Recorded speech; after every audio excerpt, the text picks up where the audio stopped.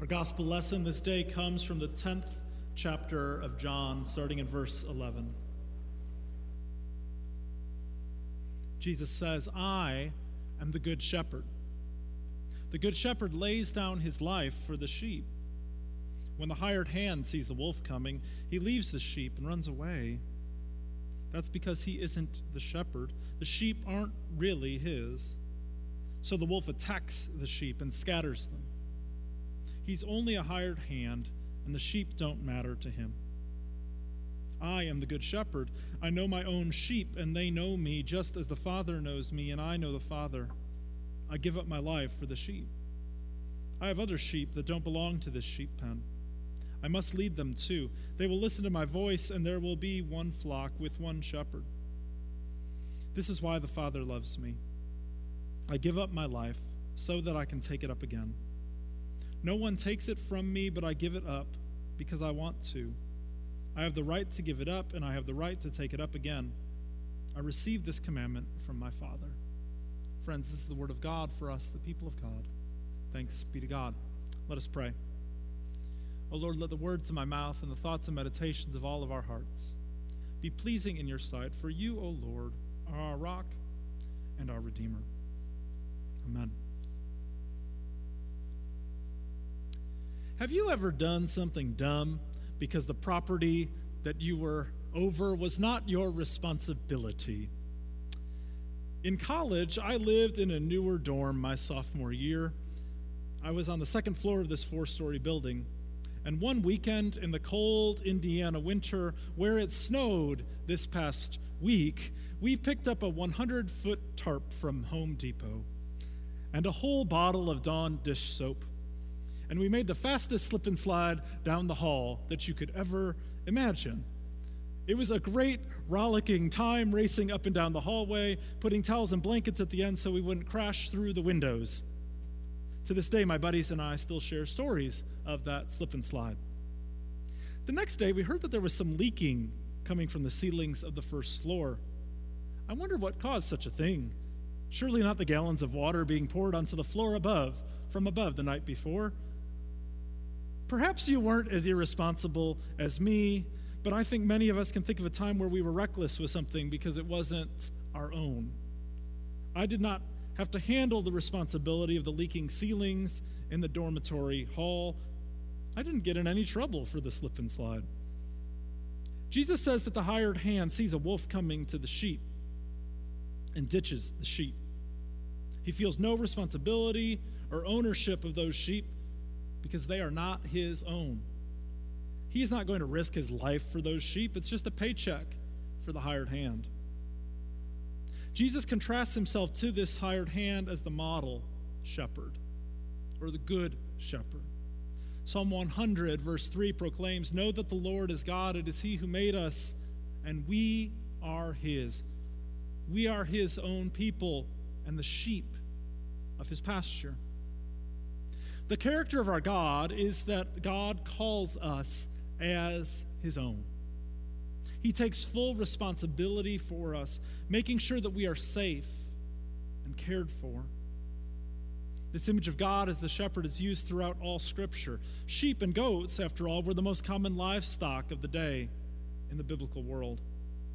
Nearly everyone had direct contact with sheep and goats on a daily basis.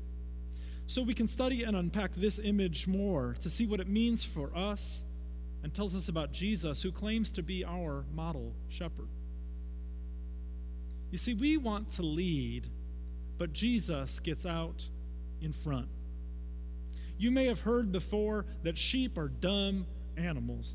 That's one of a preacher's favorite things to say, and act like they are the shepherd leading the dumb sheep. Of course, this also isn't true because the only shepherd is Jesus in this story, and I'm a sheep, just like the rest of you. You see, the people who thought that sheep were dumb were used to working with cattle. Cows can be herded and led from behind. So cowboys will ride their horses behind the cows, and the cows will herd together. Those cattle herders would get frustrated working with sheep because if they try to come from behind a group of sheep to herd them, the sheep just scatter. They don't fall into line like the cattle. This is because sheep need to be led from the front. Sheep won't go anywhere their shepherd hasn't gone first. And how does Jesus lead then as the Good Shepherd? He leads it off with this description today. I am the Good Shepherd. The Good Shepherd lays down his life for the sheep. In this passage, very brief though it is, Jesus tells us 3 times that he will lay his life down, that he will give up his life for the sheep. This is what true shepherd leadership looks like, quite different from the hired hand. When the wolf comes, the hired hand runs away. The Good Shepherd takes the wolf attack for us and saves us. In Ezekiel 34, we get an extended metaphor of God describing the shepherds of Israel. This passage surely would have been in Jesus' mind as he described the Good Shepherd. It also would have rung in his audience's minds. Listen to what God says to the shepherds through Ezekiel. He says, the Lord God proclaims to the shepherds, doom to Israel's shepherds who tended themselves. Shouldn't shepherds tend the flock? You drink the milk, you wear the wool, and you slaughter the fat animals, but you don't tend the flock.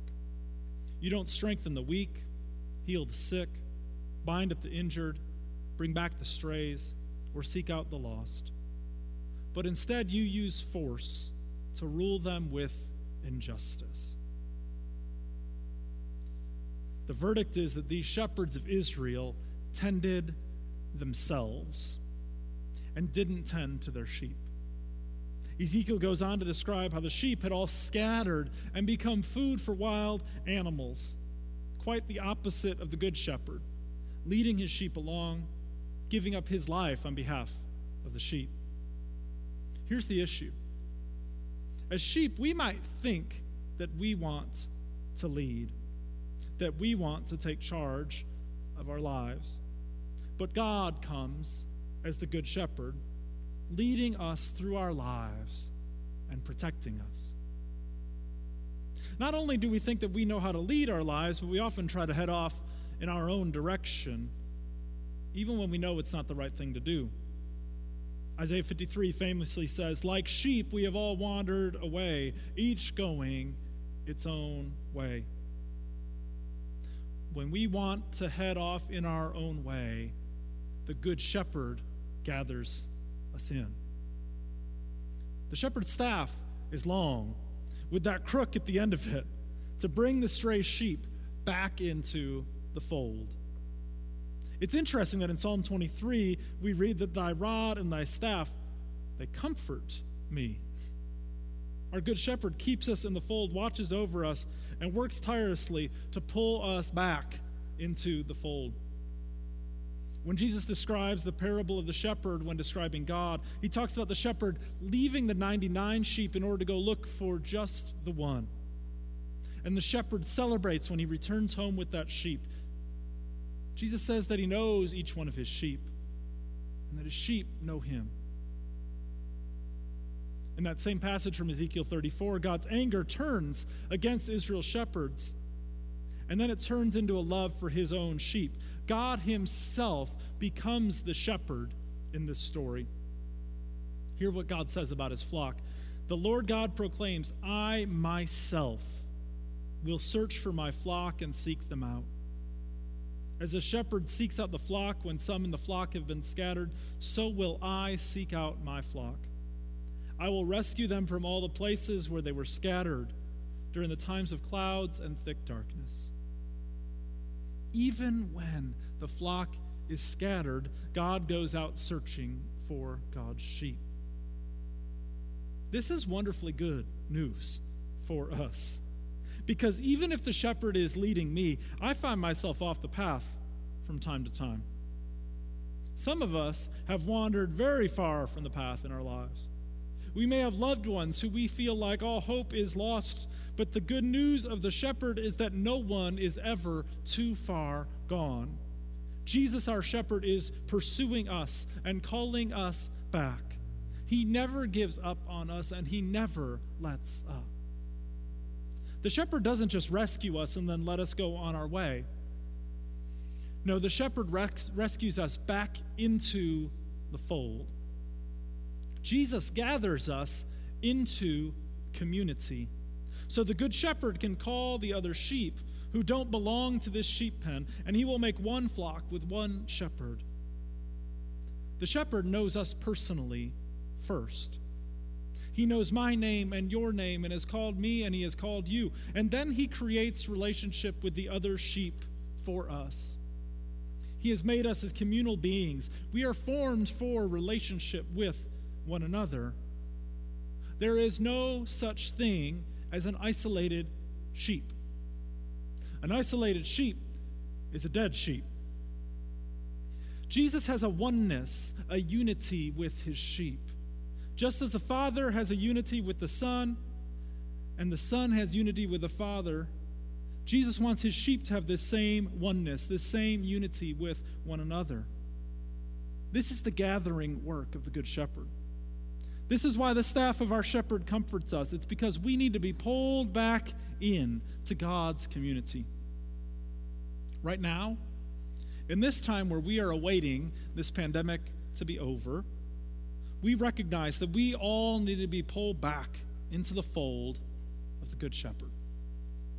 Oh, it's not that any of us doesn't know Jesus or is definitively walking away, but we are going to have to relearn the value of church community.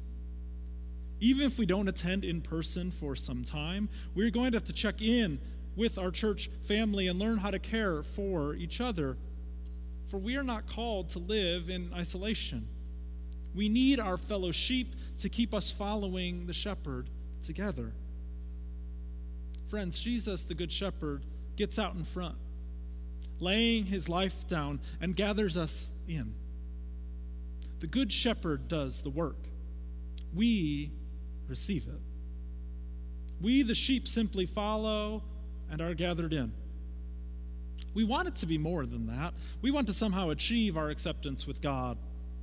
But as theologian Paul Tillich said, we need to learn to accept that you're accepted. In Jesus, the Good Shepherd, you belong.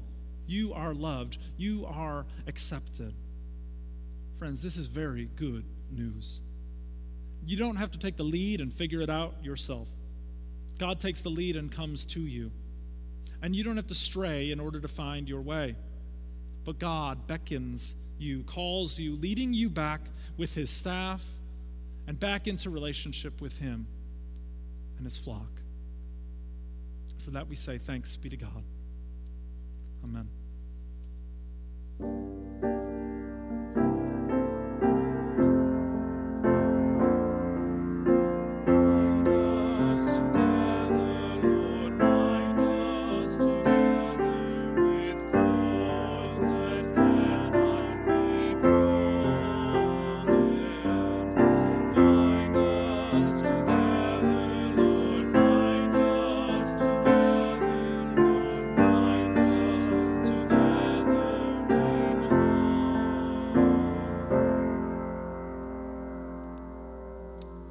If you're able, I invite you to stand as we recite the Apostles' Creed together, telling once again the story of what we believe. I believe in God, the Father Almighty, creator of heaven and earth. I believe in Jesus Christ, his only Son, our Lord, who was conceived by the Holy Spirit, born of the Virgin Mary, suffered under Pontius Pilate, was crucified, died, and was buried. He descended to the dead. On the third day, he rose again. He ascended into heaven, is seated at the right hand of the Father, and will come again to judge the living and the dead. I believe in the Holy Spirit, the Holy Catholic Church, the communion of saints, the forgiveness of sins, the resurrection of the body, and the life everlasting. Amen.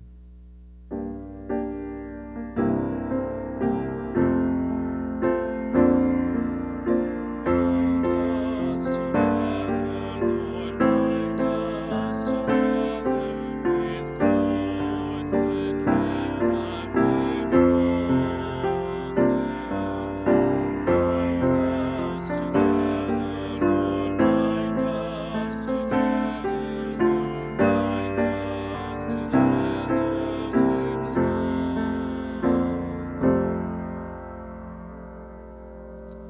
You may be seated.